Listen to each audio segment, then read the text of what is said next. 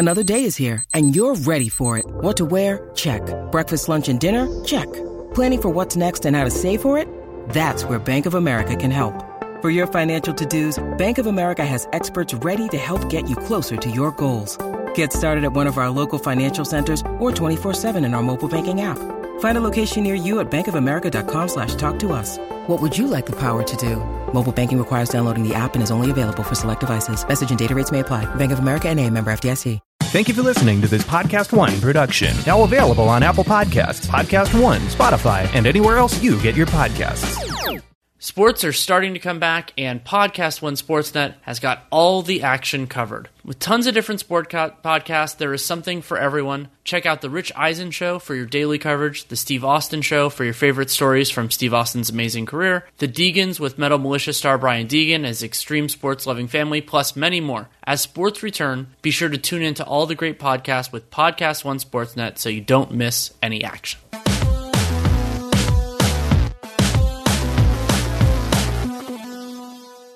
Welcome to Real GM Radio. I am Danny Leroux, your host, and so happy to have you with us for this episode. My guest is Jonathan Tjarks, currently of The Ringer, formerly my Real GM colleague, actually, and had a great conversation about where things stand in regards to the bubble, talk about Russell Westbrook's COVID-19 diagnosis, which came out shortly before we recorded during the day on Monday, but then also what we're interested in terms of the bubble, the potential ramifications for Houston, Dallas's future and present, the kind of that 3-6 morass in the Western Conference, and then some of the dynamics in the East, including Philadelphia, Boston, Toronto, and Milwaukee. So covered a lot of ground, a lot of things that I really enjoyed. And conversation is brought to you by BetOnline. Go there and use the Podcast One promo code to get a sign-up bonus when you create a new account. And, of course, tell them that you came from us. This episode runs a little bit over an hour. Lots of good stuff in here. I hope you enjoy it. Thanks so much for coming on. Hey, thanks for having me on these crazy times we're living in. Absolutely. And kind of along those lines, we can start with the news. We're recording this during the day on Monday that Russell Westbrook, it becomes another prominent player who has tested positive for COVID-19. We don't know, and this is a real frustration with the way that this news has been announced, is that we don't know how long ago he tested positive. I haven't seen that in his announcement or anywhere else. I mean, players can do whatever the heck they want, but how, like, just your kind of quicker reaction on how this affects the seeding games and then the playoffs.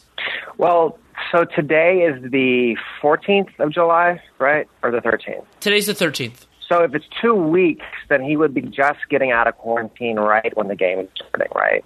Yeah, I think that's about right. And you would presumably he needs maybe a week or so to kind of get himself back together before the actual playoffs start. Yeah. Obviously, it's a rough timeline. Yeah, that's the part that's concerning to me. It's not whether he will be, quarantined and missing things that are important. It's that it takes time to ramp up, and if there's any sort of limitation, cardiovascular, that lingers, then it gets challenging. And Russell Westbrook's health is paramount, just like for every player and other person who tests positive here. But yeah, the timeline is really tight. And I had talked previously, like it was something that I've been interested in, wrote a piece actually for The Athletic about this, the group from 3 to 6. So the Rockets are 3 games ahead of the Mavericks in the loss column. That doesn't mean, it doesn't mean a ton, but that is a meaningful difference. But then all those teams from the Nuggets, the Jazz, the Thunder, and the Rockets, they're all really close. And what I found so interesting about those teams is that in a bracket system, the 3 through 6 play each other. And so the idea was, that whoever's, was playing the best is going to benefit, and whoever's playing the worst is probably going to play that team. This might loosen it up a little bit, but remember, the Jazz are dealing with a significant injury of a player who's not coming back, period, in Bojan Bogdanovic, and then the Thunder I think they were playing over their heads a little bit. So I think that Houston will be okay, but if it lingers, it becomes a problem. Wait, that was my first thought too. Was you just want to avoid the Clippers at 7? Yes, right. If you stay in the 3 to 6, whatever matchups, you'll figure it out. If you go to 7, now you're playing for your life in the first round right off the jump. So that's the big thing. Is like all those from 3 to 7. Who can stay out of 7? Who can get into that 3 through 6 range? And then on top of that, in 3 through 6, Denver has Jokic. He's not even in the bubble yet. He had COVID too. Right, and the Jazz guys got it early with Mitchell and Gobert, but a lot of these teams have been affected by COVID in different ways. And The other element of this that I was thinking about when the news came out, but also throughout the hiatus, is that Daryl Morey, justifiably so, really reworked this team around Russell Westbrook's specific strengths and weaknesses. And they're still, they still have a really talented foundation. James Harden, an MVP caliber player. They have a lot of logical support players, and they can work within a Harden-like heliocentric universe. That's not a problem. But think about all of the other moves they made. Functionally swapping Clint Capella for Robert Covington. And the key reason that happened, and they went to this 4-out, but your one that's in is your point guard system, was because of Russell Westbrook. And so how, if it ends up being for, hopefully not for any extended period of time, for a extended period of time, that it just doesn't work exactly the same way. And I'm interested to see how Mike D'Antoni and the Rockets adjust to, probably we'll see it in the seeding games, I would assume, to this system without the guy that they built the system to kind of suit. I would say the spotlight now moves to Eric Gordon, which really, it's on him regardless. He's been bad all year. They need him healthy. They need him at 100%. You can make the argument, is he their best two-way player? I would say there are times that he can be. So, if we're saying, that Harden isn't good enough defensively, I think, you can make it. I think Covington at times can be that. PJ Tucker at times. But, because Gordon could take on more usage. I think that's kind of what you're getting at. Yeah. Is that the other guys aren't scalable. He guarded Mitchell in the playoffs last year, too, really well. Well, and Gordon is a great example. He hasn't been used as often as numerous other guys. There's this group of players that I think the hiatus could, not will, because we just don't know yet, could benefit. And that's players who were dealing with or were not fully recovered from injuries. So Ben Simmons has been talked about a lot here. If his back issue is mostly or all cleared up, that's great. But Gordon seems like another clear example of that, of a player who wasn't right all year, but who is a very good player. And the other example of this for me a couple of years ago was Danny Green. Danny Green, when that last year on the Spurs, it's oh crap, is he just old? Did he get old all of a sudden? Then he has a summer off and is on the Raptors, and all of a sudden it's oh no, he's still Danny Green. If Eric Gordon is that guy again for 2 months, then the Rockets are in a really good spot because some of their depth issues wash away because they haven't had him and they just don't have that many other capable options on roster. Yeah, and the game I always come back to, the one that's really stuck in my mind this year is the one against Utah where he dropped 50 points. It was totally out of the blue. I think it was no Harden, no Westbrook. But it was oh yeah, Eric Gordon can really play when he gets going. Right, and he also fits in their switch-heavy system. He is a stronger guy for his size. He's a freaking tank. Yeah, and so he works well there. It seems like they're still gonna execute that system. So yeah, Gordon becomes, there was this idea of, important sixth man and all that. I think he becomes a starter and a linchpin, at least during the non-Westbrook time. But even, I think that if he does well, then that could also give Westbrook a little bit more of kind of a landing area. So he has more range. So if it takes a little bit longer, then the Rockets aren't sunk or anything. Yeah, I think also, too, I was running the numbers on the post-trade Rockets. They're really not making a lot of threes. Mm-hmm. And, they're just missing. Westbrook has, his assists were dropping because his teammates were not knocking down threes. And Gordon's the guy who plug him in. Hopefully, you're getting back that, 8 3-pointers a game at a high percentage clip.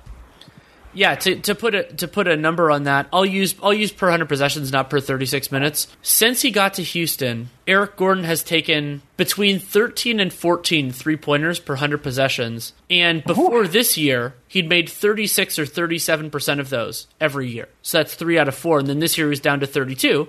But again, that was in less than 1,000 minutes, and so I think that Gordon, you're right. I think that he becomes a real swing guy on this team, and also it could put the ball in Austin Rivers' hands more.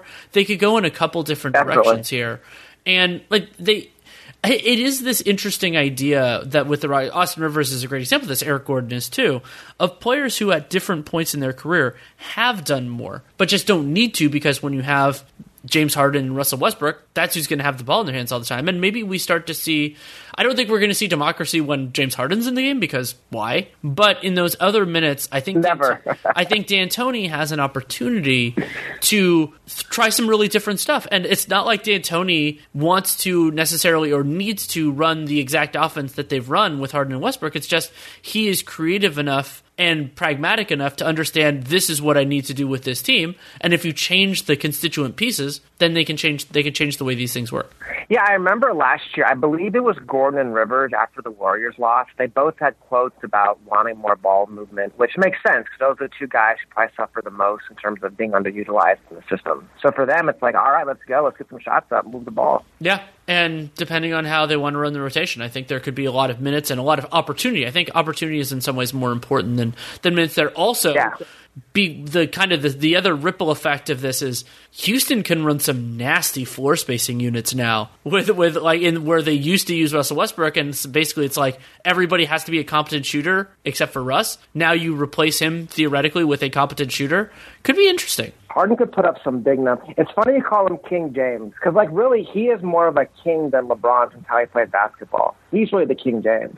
He's the dominator like of possessions and the system and everything like that. And that's not meant as a criticism. I mean, Harden has done better. It's just a fact. Yeah, Harden has done better in that like insanely like large playmaking usage role than almost anybody, and deserves a lot of praise for it. But yeah, I mean the way that the single domineering force is really interesting. And I think we'll see a flashback to that, but also that it does raise the concerns for me a little bit. Granted, it's a much shorter sprint than we've seen other years, but there's been a trend of Harden pushing a little bit too hard and being a little bit burned out towards the end of what ended up being their postseason. And I think that the hiatus, Kelly Iko had that piece, but if he's in he's in the best shape of his life, Danny. Yeah, haven't you seen that?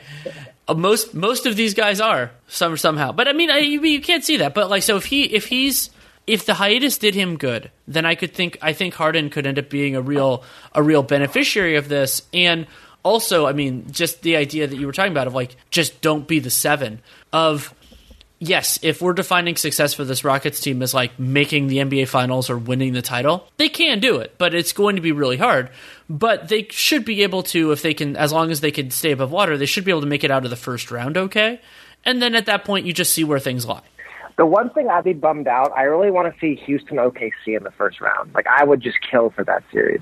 That would be so much fun. Hopefully that can still happen without rusting out. Yeah, it absolutely. Well, I think my theory on that has been that the most likely way it happens is as the 4-5, and I think that's still absolutely possible. It could be because basically if Utah, we'll see where Utah is, but I think Denver, especially when you consider that they're a little bit ahead of these teams in overall record, I think that Denver will hold as the 3. And then then basically all that needs to happen is Utah needs to have a worse record than OKC and Houston, and they're 1 game ahead, so it's not like that's a crazy ask. And one of Utah's best players is out and will not be there at all.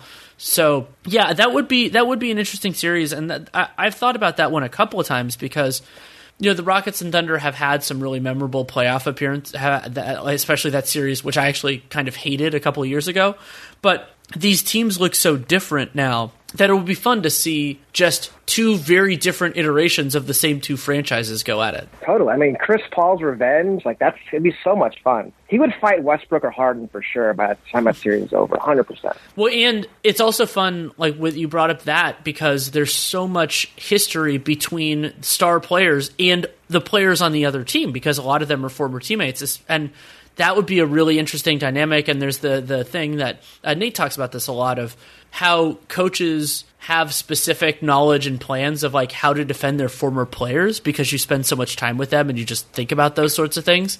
And so I could imagine Billy Donovan putting some stuff together to try to capitalize on Russell Westbrook's weaknesses and his aggressiveness. That would be amusing for sure. Yeah, it's totally. All these. We'll see Donovan's real opinion on Westbrook. Yeah, I mean, it'd be fascinating to see do they put Steven Adams on him? Where does it'd be really, and the history that those guys have together. I would love to see that series. And then the other element of this that I think is, and you kind of got into this before with the don't fall to 7, is this might open the door for Dallas, a larger opening in the door for Dallas to move out of the 7. And I am fascinated with this Mavericks team. I think that they, this is early stages of where they are going.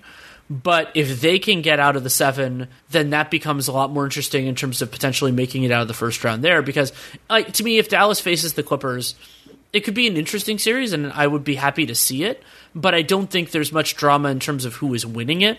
And so I would rather – I'm not saying I'd rather see Dallas play a more beatable opponent than somebody else necessarily, but it would make me happy to see Dallas in a series that's more in doubt. Let's put it that way. Let's talk Dallas for a second because they're pretty interesting. You know, they really changed their team right before the lockdown happened when they lost Dwight Powell. I think that was like Dwight Powell, for as great a guy as he is and locker room presence, he was kind of holding them back from their best version of themselves, and that's playing KP at the 5, Luke at the 1, the 3 wings, and those lineups were really rolling before the lockdown happened. Yeah, and they, amazingly enough, I think that Dallas has the personnel to run that. Now, they can't run it 48 minutes a game, but they have the personnel to do it. And also, like, that lineup to me is a lot more compelling against teams that aren't the Clippers that just has so many good defenders. But yeah, I think Dallas, if they can get rolling in this, as I said, they're 3 losses behind, but that's, it's sizable, but it's not insurmountable.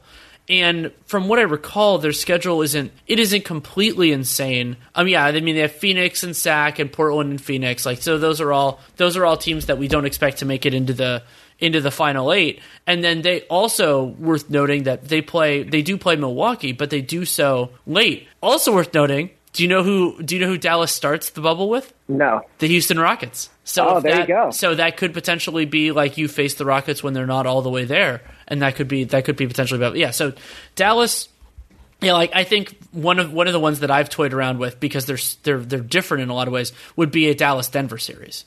Yes, that would be so much fun. Luka versus Jokic. They had to play at a classic game like in January where they both just went off. It was so much fun. Yeah, and also I think both of those teams are poorly suited to stopping the other team, which could be just a really fun popcorn series in the first round. Yeah, I was going to call it the Fat Man Olympics, but now Jokic's going to look at it.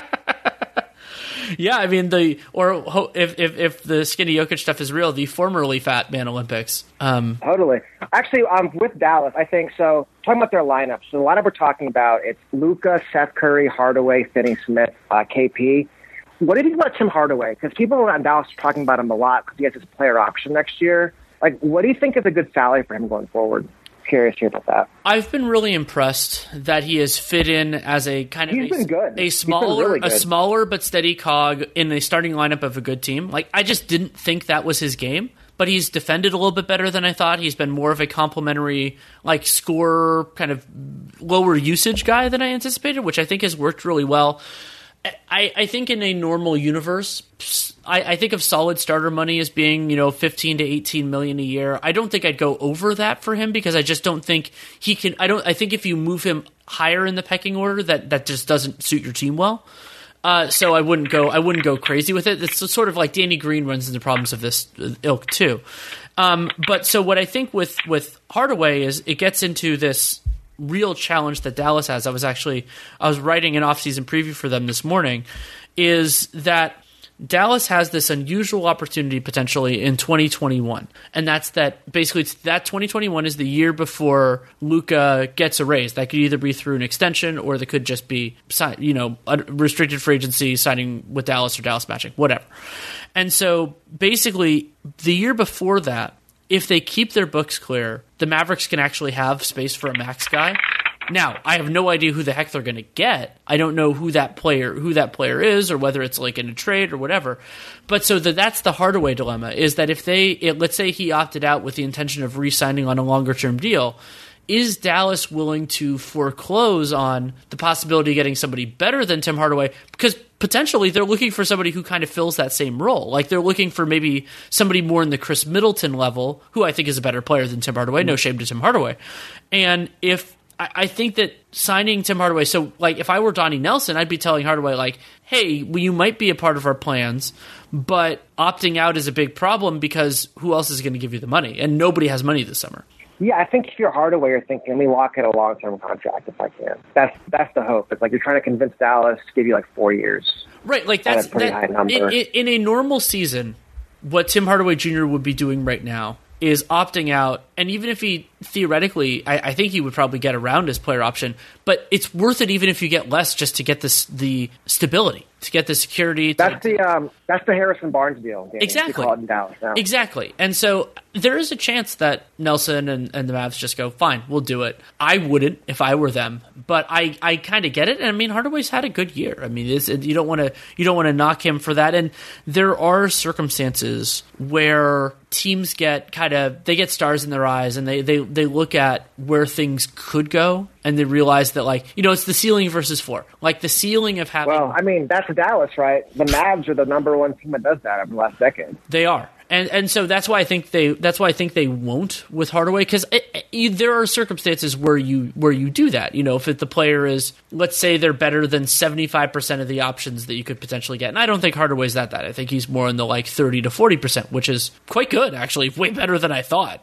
But I think that it's with a lot of these player options. I think that it's just there aren't other suitors. So the number that I've been using, I'll just have this out there.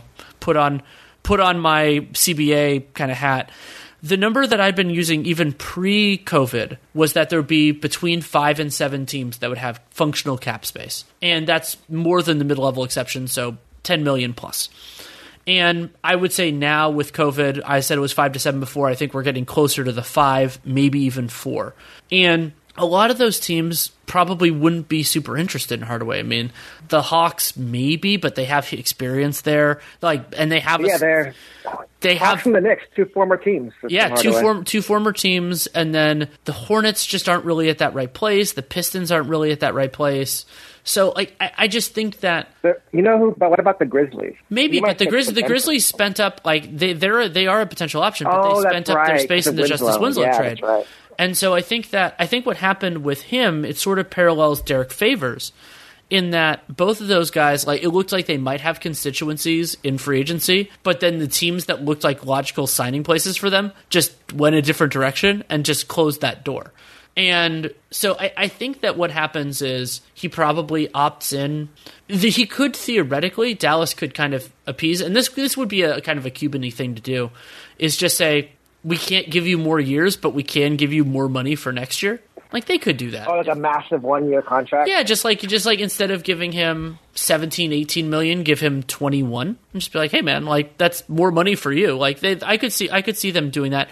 And the interesting wrinkle there, and this you could argue this either way for Hardaway, is, and this is why I think guys should do that more often, is the Lakers are a great example of this, is that if you sign a 1-year contract, and it can theoretically include specific forms of a player option, if you sign a 1-year contract and you will have full or early bird rights at the end of it, you can veto any trade.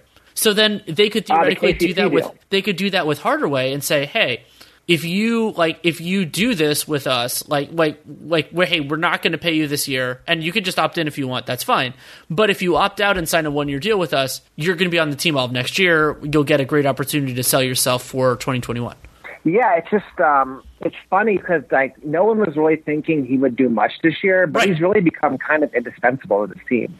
Yeah, it's impressive, and I mean, when sometimes you get into this challenge of how heavily do you want to use a prior and use the other situations, and Hardaway. Not like a new NBA player. He had the 2 years with the Knicks, then 2 years with the Hawks, then a year and a half with the Knicks, and then went to Dallas.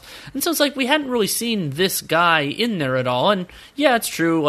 Rick Carlisle's the best coach he's ever had. Playing with Luka makes things easier. This is a little bit lower usage for Hardaway than he's seen since his early days, and that makes it easier to be successful because you can focus on doing less things.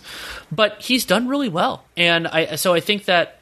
The Mavericks they're kind of in a good position because he can't leverage them into anything, but I think they still want to reconcile this relatively cleanly because there's a chance that they'll just want to bring him back in 21. Yeah, for sure. I mean, what do you buy the idea of if we give him a contract and then somehow we can get Giannis, we'll just trade him later, whatever. Don't even worry about the cap space until we actually need it. Do you buy that line of thinking? I do. In certain circumstances. I mean, so the real challenge there, and I've dealt with this, being local, the closest team to me geographically is the Warriors, and it seems like that's part of the theory of the Andrew Wiggins, the D'Angelo Russell sign and trade, and then the Andrew Wiggins one is hey, we kind of need salary if we're going to do this big trade. The challenge there is that the other team has to kind of want what you have. You know, like in the Warriors circumstance, it's different because they weren't going to have cap space under any circumstance. But in Dallas's case, you'd rather have cap space because cap space can be anything unless you get the player on a value contract. You know, if it's like Marcus Smart, if it ends up being that the player ends up being way better than the contract that they signed, then sure, yeah, then you're in a great spot. Then you get everything that you want.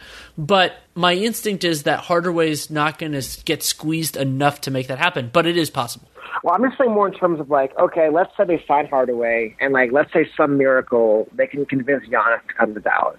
Yeah. Then maybe couldn't they just be like, we'll trade Hardaway and a pick to some team with cap space, and they'll eat the contract for a pick. Yeah, well, that could be kind of the logic. Yeah, and that's actually so I've been thinking about that from Dallas's perspective with the mid-level exception as well, is that if you want to go in the really kind of like basic focus on the primary goal first idea, it would be don't sign anybody for the mid-level for more than a year because then you can maintain this cap space. But if you feel that the market is just squeezing these guys, that they're just not getting what they deserve, well, then having a good player signed for $10 million a year isn't a bad thing. And so you can kind of and there's this old truism with the NBA like in the modern era, but like over a long time within the modern era, which is like teams find a way. If you need to clear a little bit of cap space because a great player says they're going to come, you'll figure it out. Whether that's you know all the machinations for the Lakers to get Anthony Davis while still maintaining a little bit more flexibility,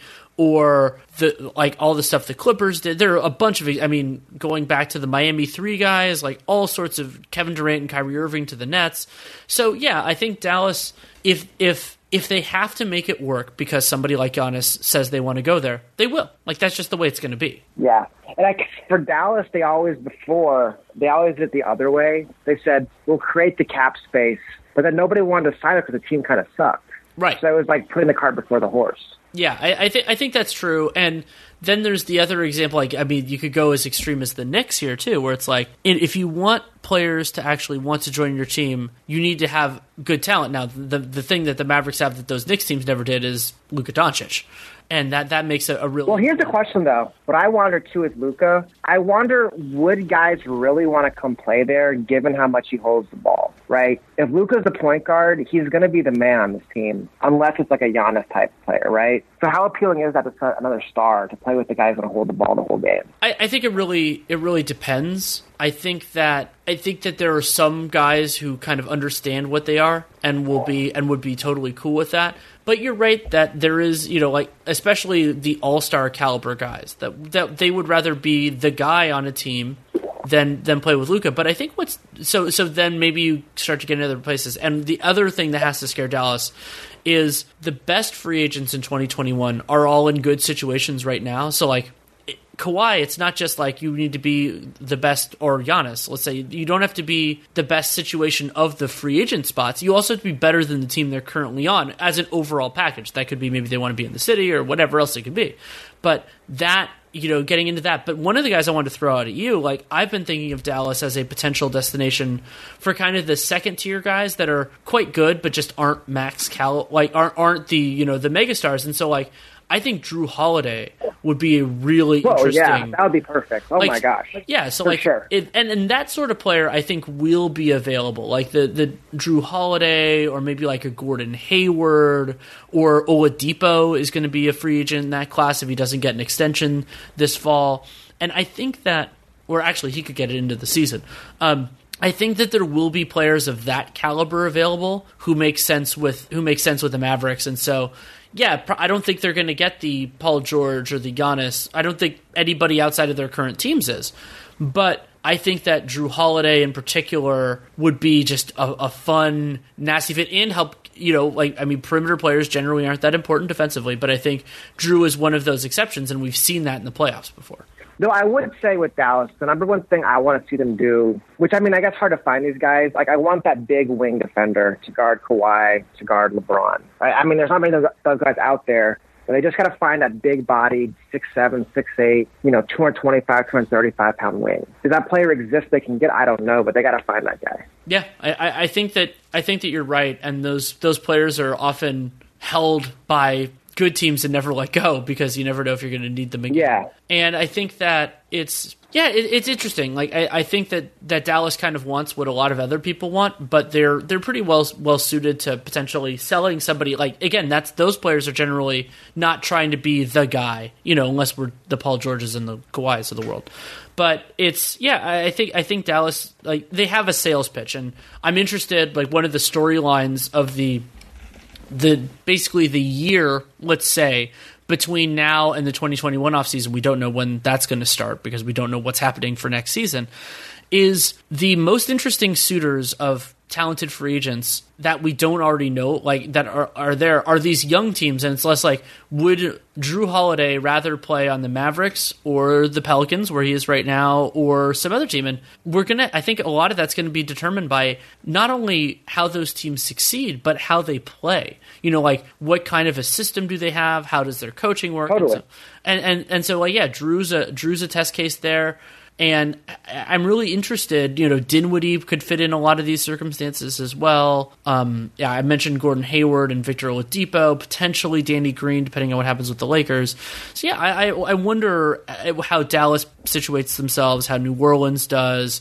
Atlanta could be in that conversation too. Memphis could be in that situation too. So all those teams, they're not in glamour markets, though a lot of them have histories, like have won championships or have been competitive before. But what do those kind of players want, and what situation are they most excited about? And then you have the other dominoes of like all the other big guys at the front of the table, kind of how that all ripples down. Yeah, I guess one more thing I was going to ask about the Mavs. What do you buy of this theory? I've been thinking about this. Like, would it maybe make more sense for Dallas to play the Clippers this year so Luka gets a first-hand taste of like championship-level defense? Like going up against Paul George and Kawhi for 7 games. Maybe that's like more long-term beneficial for him to see how high the bar actually is to be a champion, as opposed to like beating up on Denver for 7 games.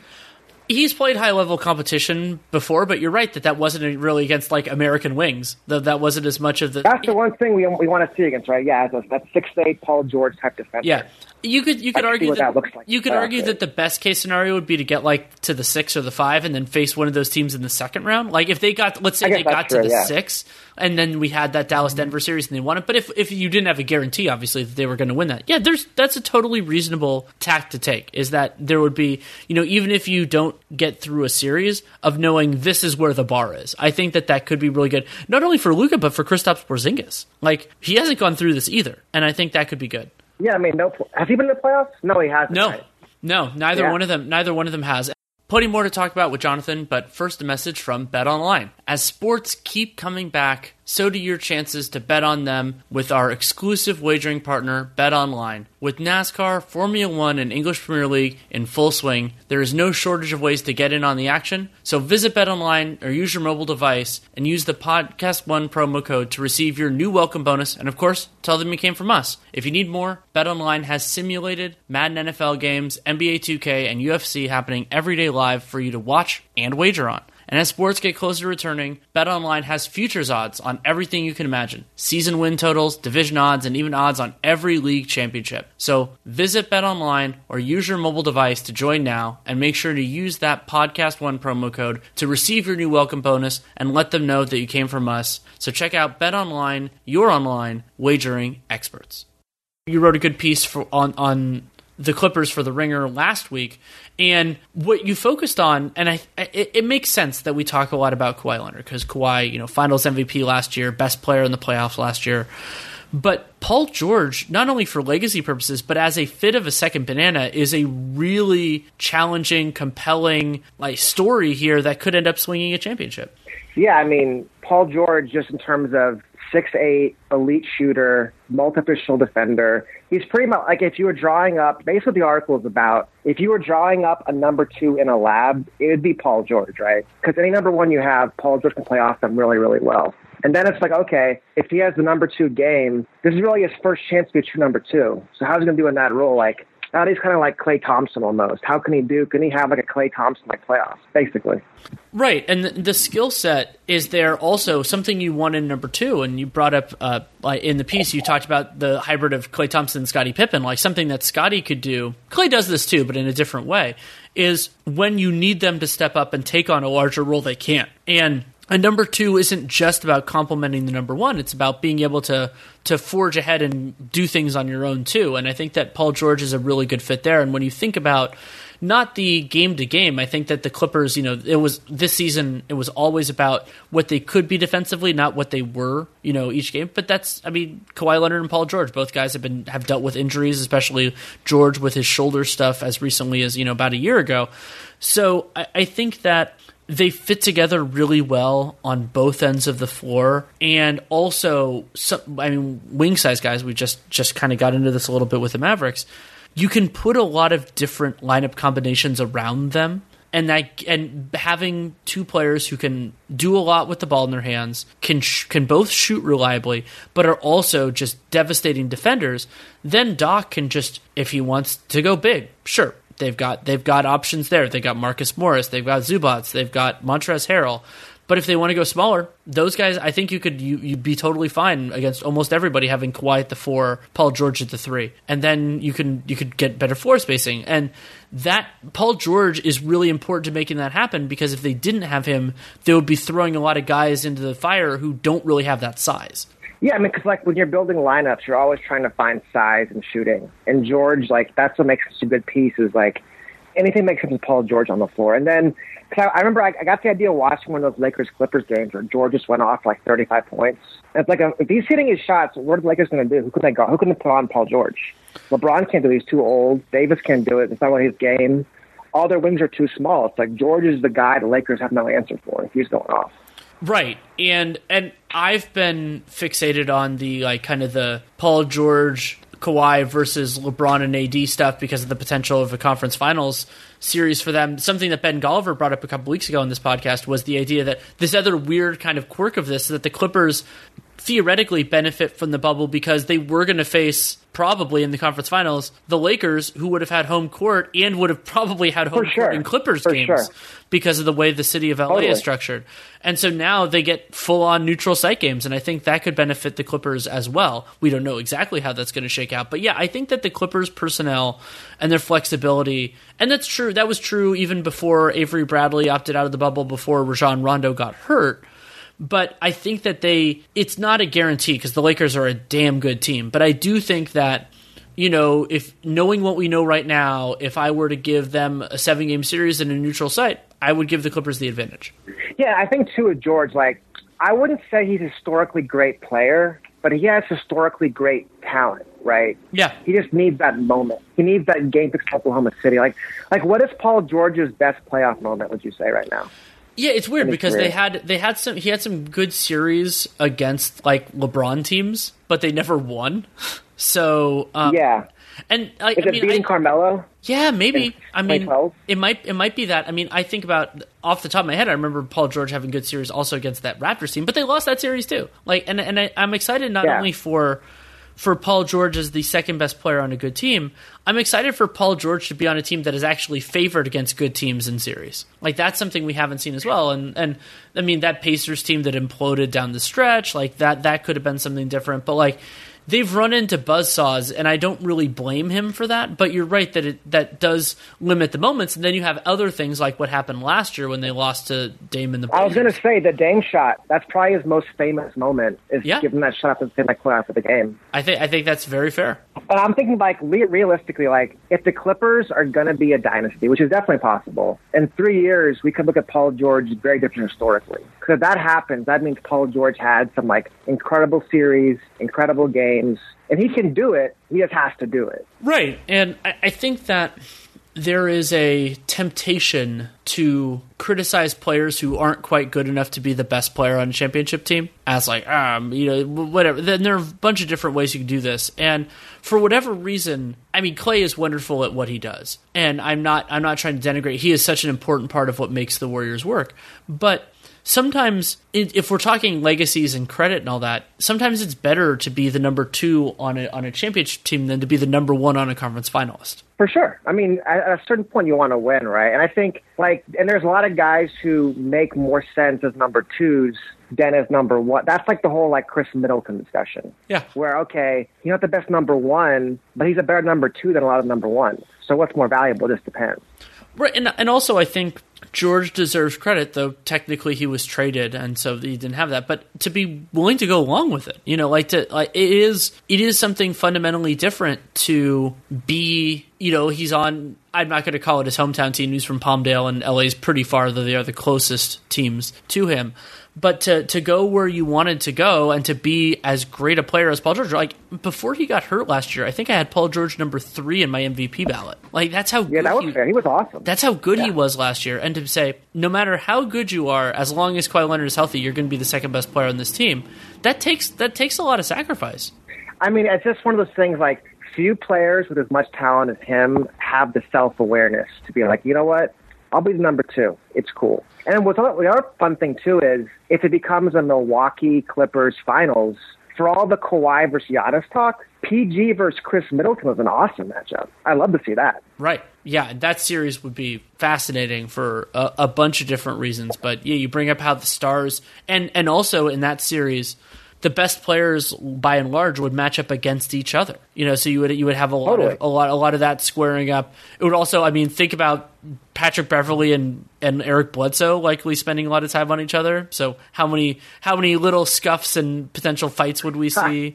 And I would love to see a Clippers Bucks series. I would love to see a Lakers Bucks series too. It's not to knock that, but I agree with you that there is a that the Clippers are fascinating against all of the other great teams. And I also think that given if they're at full strength or close to it, they're just too good to be that interesting, and I mean that in a good way for them, against any of the inferior teams. Like Clippers Nuggets, it's just okay. I don't think the Nuggets can stop the Clippers from what they're doing. It'd be interesting a little bit, but I don't think it'd be feisty or get what I'm saying? Well, 2 games I watched, it was right before the break. It was Clippers Nuggets and Clippers Rockets. Those last 2 games they played where they just destroyed those teams. And they were over in the first half of those games. It was like, we're going to lock up. We got the talent. It's a wrap. They won by 40 points in both games. I remember that Clippers-Rockets game. So that was at Oracle. I think that was before the Warriors-Raptors game. That was the only real game that Steph Curry played when he returned from his injury. And so, I got to Chase Center early. I was really excited. I got there, and then it was the game was over in 10 minutes. I remember the game. It wasn't like the Clippers are playing that awesome. It was just we're so talented. When we get our game going, y'all cannot stop us. We can stop you, and it's a wrap. It was just fuck. It felt very much like those Warriors teams when KD were we're in control. There's nothing you can do. We're bigger, better, and more skilled than you. Forget it. Well, and that's the new story of the regular season is teams, and it's funny that it's the Clippers who haven't done anything as a unit that know they don't need to use their fastball every time out there. They can get guys out with other pitches, but they have it when they need it. And I think we've seen that a little bit with the Lakers, but I think part of the reason the Lakers are going to have the number 1 seed is that they pushed it more often.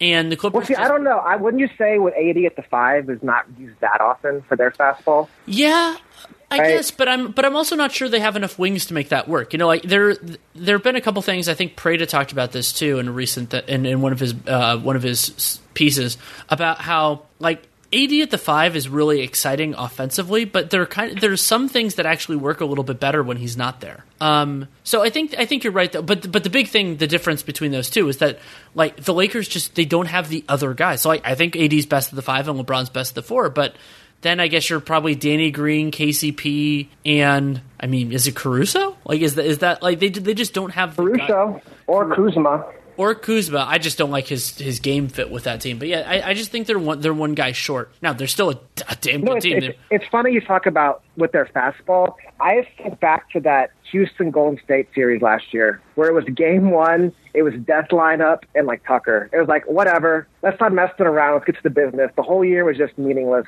Yep. Let's get our 5 guys out there and play ball. Yeah, absolutely. And I'm so pumped that it's going to be a short sprint for the final because I'm hoping that given everything else with those caveats as you'd expect, that they're not going to get as burned out. And the other, the huge thing that I get a better sense of this because talking to media members, but also players talk about this pretty openly if you ask them, is that they're not going to be traveling. And the atmosphere is going to be really different, but that takes a lot out of you. And you can think it's even more draining in the regular. So they won't have the accumulation of travel in the regular season in the same respect. And then most of them are in the bubble now. Some are coming in soon.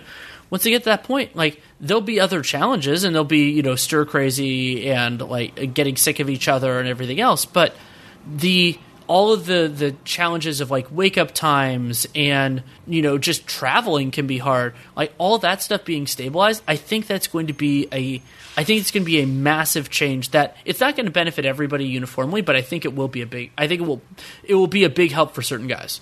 Yeah, I think for sure which is like the world's biggest if you can get to round 2, round 3 and only elite teams left, I think they'll all be locked in at that point. It won't matter that they're in the bubble. Their families will be there too at that point, and it'll be some serious business. It's just getting to that point, anybody getting sick, that's, my gosh, who knows? Yeah. Let's talk a little bit about, I'll give you the choice. The two other things I want to talk about are the bottom of the West and the East. Which do you want to do first? Let's do the top of the East. I'm working on an East piece that's going to come out tomorrow, I think. Awesome. So let's talk about that. Okay, so do you want to set the table or do you want me to? Okay, so basically what my piece is about, I was looking at the 3 teams who I think made interesting moves right before the lockdown. So Milwaukee adding Marvin Williams, Miami adding Iguodala, and then Philly adding all those guys. Like, let's talk Philly. Philly is a really interesting team now. I think with Ben coming back, like I was talking to someone today about this. This is the deepest Philly team ever, right? In the Ben Joel era, for whatever that's worth. Yeah, it's not the highest bar, but I would agree with you. I mean, getting Glenn Robinson and Alec Burks basically for nothing. Alec Burks? Yeah, and Shake Milton coming on. We'll see. The great Shake Milton, SMU's finest. SMU's finest. And Matisse Thybulle. And, I mean, if Al Horford can be better than the Al Horford we saw in Philadelphia, then that becomes a pretty clear yes. Yeah, and I think it's a lot of actually your former Warriors guys. So how do you think, so like realistically, right, Burks is probably, I'm thinking it'll be Shake Milton starting with Simmons, with Richardson, Harris, Embiid, and off the bench, Horford, Burks, Robinson. And that leaves Thybulle and Korkmaz as your 9th and 10th guys. Like, that's a legit roster. Yes. Which they have never had. Yeah, and I think that Burks overlaps too much with Simmons to my liking, but you just don't need to play them together. Yeah. You don't need to play them together. That's totally fine. Sure. And then Robinson could fit in. I think he fits in really well as somebody who can defend. He's not an amazing defender, but he did better this year than I anticipated and can generally put the ball in the basket enough that you have to defend him. And so the Sixers, like, it's this really funny element with them that they have like these ball dominant players, and then they just haven't ever had the right ecosystem. And I think somebody like Glenn Robinson, if he, as long as he hits more than 29% of threes he hit in the limited amount of time in Philly, as long as he's hitting those shots, I think that he'll be a nice fit. And with Philly, how, like, you talked about this as the deepest team, and I think that's a really good way to start this. But then that gets into the question of, how is Brett Brown going to close games? Is it going to be hot hand? Like, who's looking good? How do you put together these lineups when it's high stress? And remember, for the Sixers, it's probably going to be high stress from the jump because they're going to. I mean, I think they're going to probably move ahead of the Pacers. Like, they're tied ostensibly for the 5-6, but let's say, congratulations, you don't have to face the Celtics in the first round. You get to face this Miami Heat team that's nasty. I'm excited for that series. Miami-Philly would be an awesome first-round series. I'm really pumped for that. It would be, and the stressors that each of those teams puts on the other. Like, that was something, I think it was in the early days of the hiatus, I was talking about it with somebody about how Miami and Philly, like, this came up a little bit when we were talking about Dallas and Denver, but that was more offensively. They're really well situated to making the other team just, like, suffer. Like, it's just with the, like, I mean, so would it be Jimmy versus Ben? Would they be guarding each other? And then you have, right? I think so. I think you'd almost definitely have Ben guarding Jimmy, and then probably have Jimmy guarding Ben. Maybe throw a few other different guys out there, but Embiid and Adebayo are kind of the same type of thing, where like each guy is kind of a matchup challenge for the other. I was thinking Embiid has the edge there because I feel like Bam is just too small to guard Embiid down low, and then Embiid can just play off Bam. Yeah, but Miami is a really great team at zoning and trapping and bringing a second guy. So I think Embiid could have a ton of turnovers in that series. Like, he'll get position. That's what makes like Shake Milton so important, because now you have that extra 3-and-D guy out, or just 3 guy out there, right? If you bench Horford and you're going Embiid, Simmons, Richardson, Harris, Milton, do they have enough space? Because there was that game, I think in like November, where Miami zoned Philly and beat them real bad, right? So now, do they have enough space with those 3 guys shooting threes for Embiid and Simmons? I'm not sure. Maybe. Well, and then also, can the Sixers in some of those lineups, can they defend well enough? Because, like, for me, if Philly can get out and run, if they can get enough stops to get the feedback loops to run transition, they're going to wreck a lot of teams because they're just so good when they can do that well. It's just whether they can do that enough to make it work. And Miami, that's what concerns me about the Heat, and part of why I'd love to see that series is I don't trust Miami. There was times, especially because their defense was doing so well because opponents were missing every shot early in the season. Against certain teams, I'm actually more worried about Miami's offense than way more worried about their offense than their defense. And if Miami can't, speaking of Miami's offense, Iguodala was bad for them when he got that big money, and then it's like, wait a minute, if you have Jimmy out there and you have Bam out there, there's not much space on the floor for Iggy to do anything. Like, what's he doing out there with those two guys in the lineup? Iguodala offensively, so defensively, I think that he was a very important part of what the Warriors did so well, and like important part of maybe the best lineup in NBA history. But offensively, he and Draymond in particular benefited so much, for sure, from being 3 of the best shooters of all time. Yeah, from not having to do what they would have to do on basically any other team. And I think we're going to see, we saw Draymond struggle with that on a much weaker Warriors team this year, and we saw Iguodala struggle with it on Miami. Like, there were points where he's just like, I just want to sit in the corner and do nothing. And, like, you can't do that against most teams. Like, they're just not going to guard you. And Iguodala is a smart passer, but that requires the ball to actually move, and everything else offensively can just kind of grind to a halt. And so I wonder how that's going to all fit. But, they do have Duncan Robinson, and he's nasty. And also, Spo and the coaching staff has had a long time to think about this, and I think that's actually something I haven't written about this because I think you would want quotes. So if anybody who the writers who talk with people a lot could get this, I think that there's a weird benefit of going into the bubble with everybody kind of having stable rosters after the trade deadline. So coaches have had a long time to think about what worked and what didn't. And so what sort of things shift based on because coaches don't usually, you're driving game by game, week by week to just like basically get your players through it. And then it's the playoffs where the tactics really start. Well, now we're going to get that playoff shift as well, but we've also had, 3 months of lead time. And so does like Mike Budenholzer think about Marvin Williams' place in the rotation differently now than he would have if we'd rolled straight through. Yeah, and speaking of going back to your saying with guys who benefit from the time off, I think Miami gets Tyler Hero back. He'll be back and ready to play. And I could see him taking Iguodala's minutes because he can shoot. Yeah, I could see it. And Iguodala, I could see him being important in a small role rather than being important in a big role. That could end up being the way this shakes out. What happened, if you look at the numbers, Miami found a lineup that worked. It was Dragic, Robinson, Iguodala, Crowder, Olynyk. Sure. And Iguodala was like the worst shooter of the bunch. But unfortunately, when you have Jimmy and Bam there, it just doesn't leave too many spots for him. And one thing I was wondering, maybe we'll see it in this year's playoffs, maybe there's a ceiling for a Jimmy Bam team. Because if your best two players can't shoot threes, it really kind of boxes you in the way you build the rest of your roster. Yeah, and you know what other team was a good test case for that? The Philadelphia 76ers. Right, and they're going to play each other. It's the South Beach version of Philly, almost. Almost. There are similarities. There's similarities to it, and it's funny because Jimmy, Ben, Bam, and Joel are such different players. But if you really strip it down to the basics of like who has the ball in their hands, what do they do well, what don't they do well, there are these like broad, like fuzzy similarities that make them similarly easy to defend. That might be a real challenge. Yeah, and I think, too, the fun thing with this series, like, whoever loses, the amount of shade that's going to be thrown at them is going to be epic. Like, if Jimmy loses to Philadelphia after all the messy talks, whew.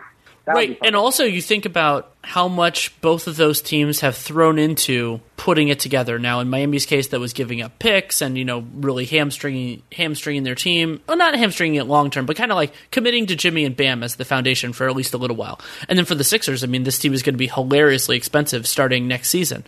And so one of those teams isn't making it out of the first round. Now, Philly doesn't get out of the sixth. It might be that both of those teams don't make it out of the first round.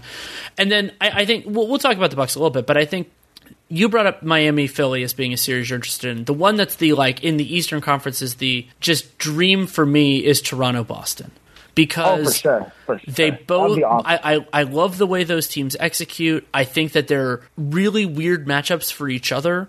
And they also, like, I think both of them could see this as establishing themselves at a different level within the conference, which would be like, I mean, Toronto, if they make it to the conference finals, losing their best player for nothing, it would be just a remarkable accomplishment.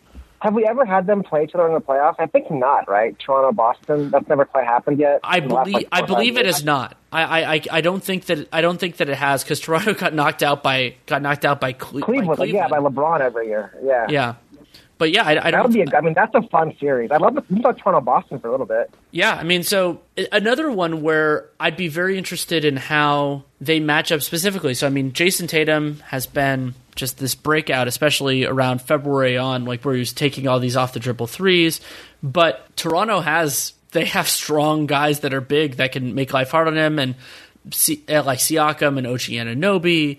And also both teams that have a lot of really smart defenders. And so, but what I've been fixated on in that series, like I just recently recorded with Jared Weiss, and we didn't talk about this as much because I mean, we'll see if the series actually happens. But Toronto, so Boston has this weakness. I'll frame it from Boston's perspective. I've thought for a long time that Boston has this weakness against like these the dominant wing scorers that they just don't really have the right guy for. I mean, Jaylen Brown's done a better job. That's not really what Jason Tatum's best at, though he did do a good job in a couple late games, including against Kawhi. I think that was in March. But Toronto doesn't have that guy either. So then it's like Boston has this defensive weakness that Toronto can't capitalize on. And then I think that could end up being fascinating. The thing I'm curious about, I look at it so with Tatum, obviously he elevated up this year, but it doesn't feel like he's ready to be the primary playmaker yet. I think he's at 2.5, 3 assists. That's probably still a few years down the line for him. So that means either Kemba or Hayward's got to move the ball against an elite defense. And Kemba has never really been in a big-time series. I'm curious to see if he can even stay on the floor against Toronto, or if they can get him out the lineup by attacking him on defense. Yeah, and I mean, Boston's going to you're right, they're going to have to get it from other places. And remember that those other guys are going to be defended by good guys as well. Like if it's Kemba against if Fred VanVleet's getting into him, just from half court or from beyond half court on every possession, and Kemba's knee isn't perfect, that could be a challenge. And then, oh great, okay, Fred VanVleet's not on the floor. It's gonna be Kyle Lowry now. Yeah. That's nasty. And I'd be really interested in that series. I think both teams have some challenges offensively, but then I mean, just the intensity, and also I mean, Brad Stevens was the coaching darling, and he deserves a lot of it. I mean, the Celtics have been this wonderful defensive team in the regular season, basically every season, and I think they've outperformed their personnel, partially because Brad Stevens is one hell of a coach. But Nick Nurse, over the last year and a half, has done an unbelievable job. I mean, that the Raptors... He's coach of the year, right, Nick Nurse? Oh, yeah, absolutely, for me. I mean, he's coach of the year, and he was the coach of the playoffs last year, not just because they won the championship, but a lot of the wrinkles that they threw in there. And to be able to execute the way that they have and run as many different things with more limited personnel than last year. Not that they're bad, but no Kawhi, no Danny Green, and just rolling the way that they have is impressive. So Brad Stevens, get into a big series, and I mean, especially when you consider in-series adjustments, I think Nick Nurse has been, it's a smaller sample obviously, but I think Nick Nurse has been better than Brad Stevens. So that's another, two golden boy coaches that would have a lot totally of reputational stuff on the line, but also a lot to give each other in terms of adjustments and challenges. I would say from Toronto's perspective, I guess the question is who's going to be your third scorer, right? Yes. So you have Siakam, Lowry. Who's the third guy? Because last year you had Siakam, Lowry, and Kawhi. Obviously, Kawhi's not there. And I think that's almost the bigger thing. It's they obviously can't replace Kawhi, but you have a primary scorer more or less in Siakam now. But who's your secondary and third guy beyond Lowry? Is it VanVleet? Kind of OG, not Gasol. Is it VanVleet? Does he have to be the guy? I mean, VanVleet might get some of it. They don't have a third guy. Norm Powell might get some of it. Then they can also do some through system, just running things to get Ibaka and Gasol and other guys open. And we'll see how healthy all those guys are. I mean, the Raptors, one of the most impressive parts of their season is that they weren't particularly healthy, and they still dropped 46 and 18.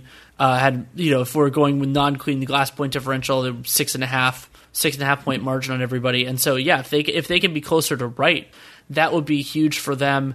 And I think that the other thing is, as much as I enjoy Toronto and Boston, I have real trouble seeing either one of those teams knocking off the Bucks if all things are equal.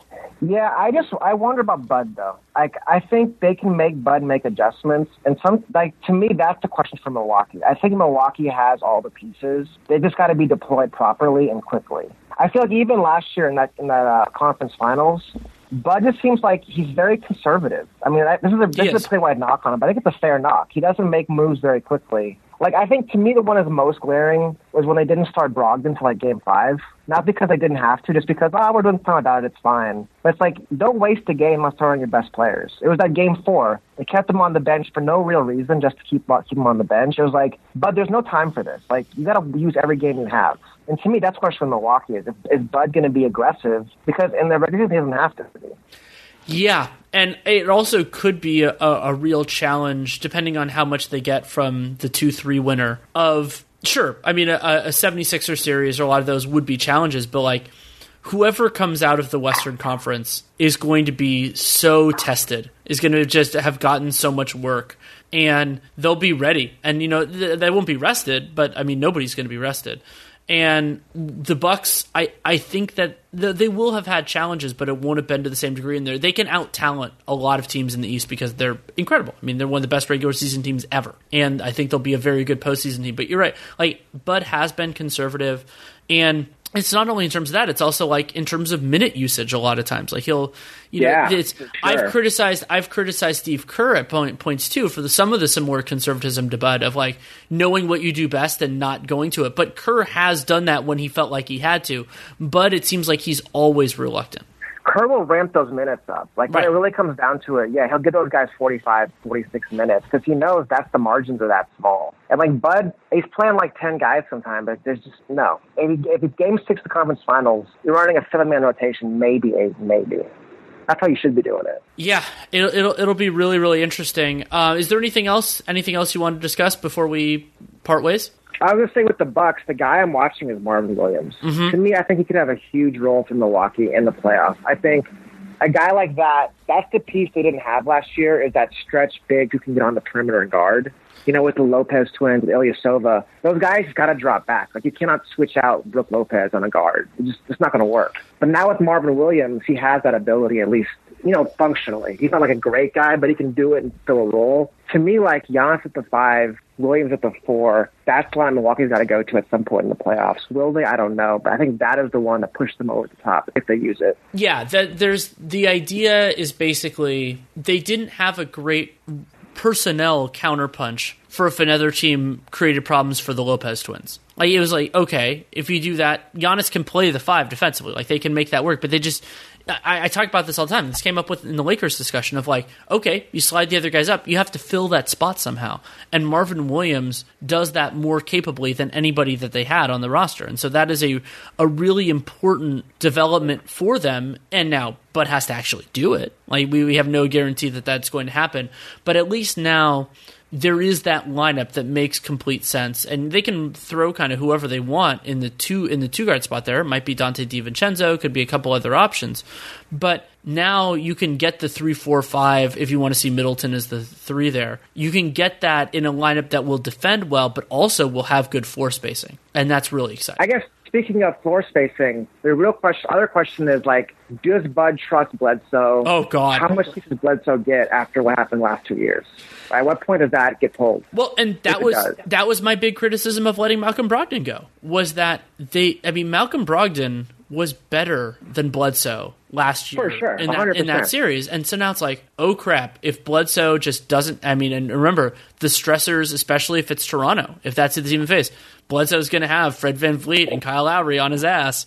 Like, if theoretically, if they make it through that and face especially if it's the Clippers, then it's, Pat Bev probably. Then if it doesn't work, if Bledsoe just kind of isn't at that level offensively, defensively, I'm not particularly concerned.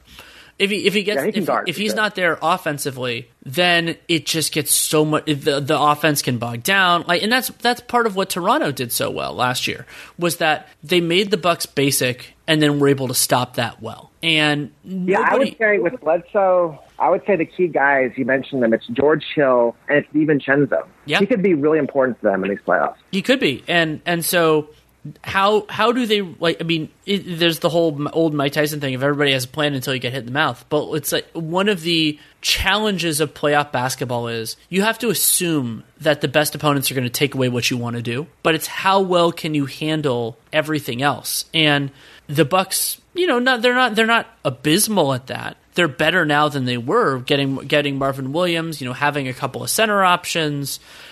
But I think the guard line, I am still concerned. And so DiVincenzo can step up, George Hill can step up. But, the phrase that I used the day it happened was losing Malcolm Brogdon could haunt the franchise. And they could very easily win the championship this year.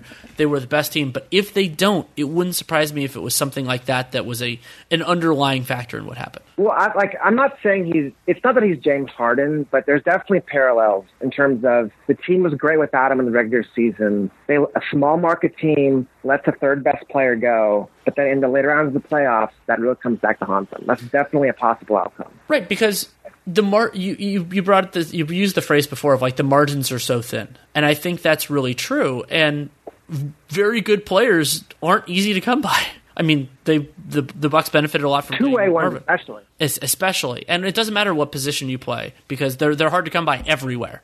And I am really interested in how the Bucks work as a counterpuncher this year, because there are teams, even in if they play Philly in the second round, the first round's gonna be fine. There's obviously no concern there, but in the second round, Philly, Miami, if it's one of those two teams, probably less so if it's Indiana. They will challenge they will try to take away what the Bucks do well, and how from a lineup standpoint, from a game planning standpoint, how to do that. And then the wrinkle that Boston brings, and this is why Milwaukee could be in some trouble, is Milwaukee has this specific weakness against pull up guard shooters and then stretch bigs. Those are because basically it's the shots those are the shots they concede within their defense. And that works really well against 90% of the NBA because they don't have enough of those guys, because if they did, then they would be way better. But Boston has Kemba, and now it looks like Jason Tatum, and then they play bigs that can attack Milwaukee's system all the time. And so it's a defensive counterpunch. But can the Bucks, and the easiest way to do that would be to play Giannis at the 5 and do a switching system. But I wonder, will they do it, right? Yeah. Will they actually do it? Yeah, it's such a weird dynamic with the Bucks, where it's not can they do it? Sure. I don't have any doubt that they can. It's just, will they? Yeah, that would be Giannis versus Celtics 3. Those are some great series. Actually, the first one was a great series, but those are some fun series if it's the third time around. Absolutely, yeah. So either way, I mean, there are going to be some demons in play for the Bucks in the conference finals, assuming they make it, and I'm really interested in how that turns out. But we can leave it there. We're still not a month away from the bubble, but we're still a long way from the playoffs. So hopefully we'll talk about that when the time comes. Thanks so much for coming on. Love talking to you, man. Yeah, well, I had fun, and let's hope, it's fun talking basketball. Let's hope we're talking basketball in 2 months and not, everything else. Thanks again to Jonathan Tjarks for taking the time to come on. You can read his work at The Ringer, and you can also follow him on Twitter at Jonathan Tjarks, JonathanTjarks, TJARKS. Love having him on, known him for such a long time, and I really enjoy how we can go in different directions. I thought the conversation on the Mavericks in particular, a team that he knows exceedingly well, was really interesting. If you haven't listened to it yet, you can also check out the Real GM Radio podcast from technically last week, but really a couple of days ago with Jared Weiss. We went in-depth on the Celtics, Tatum, Brown, Hayward, everything else in between, all their young guys. You can listen to that. And if you want to support the show, there are a lot of different ways you can do it. You can subscribe and download every episode. That is exceedingly important with a show that doesn't come out on a specific schedule. You can also spread the word of mouth. If you like a specific episode or the show in general, tell other people that you like it and that maybe they would too. And leaving a rating, leaving a review in the podcast player of your choosing. That's great, whether it's Apple Podcasts, Spotify, wherever you listen to this show, that you can do that. Really do appreciate it. And then the most important thing you can do for this show and any other that has them is to support our sponsors for this episode. That is BetOnline. Go to their website and use the Podcast One promo code to tell them you came from us and to get yourself an awesome sign-up bonus, which is great. Only a couple more Real GM radios until the actual bubble play starts, which is really exciting, assuming everything goes to form, which we sincerely hope that it does. I have a couple of guests probably lined up. We'll see where it goes from here. Excited about that, and excited about having actual basketball to talk about, of course. If you have any feedback on the show, good, bad, or indifferent, DannyLaRueNBA@gmail.com is the way to get it to me. If you take the time to write it, I will take the time to read it. That is my promise. I will try to respond if I can. I don't promise that, but I will do my best. But I have them in a special place, so I always read them. And if you want to check out my other work, Dunked On, we're 2 days a week. We're really doing these in-depth young player scouts. So it's players who've been in the league 3 years or fewer and getting into how they're looking so far, giving development grades for guys that have been in the league for a little while. And my writing at The Athletic, doing my own off-season preview series, and then also a collaborative one with Seth Partnow, Dave Dufour, and Sam Vecini, which are a lot of fun. The entire Delete 8 should be up now, so you can take a look at those. And then my solo one, the entire Delete 8, should be up before the start of the bubble game, so that's pretty exciting to have all that together. So yeah, just stay in touch with all that, and hope you can ride it through the next couple weeks until the games get back, assuming they hold on to the normal schedule. And thank you so much for listening. Take care, and make it a great day.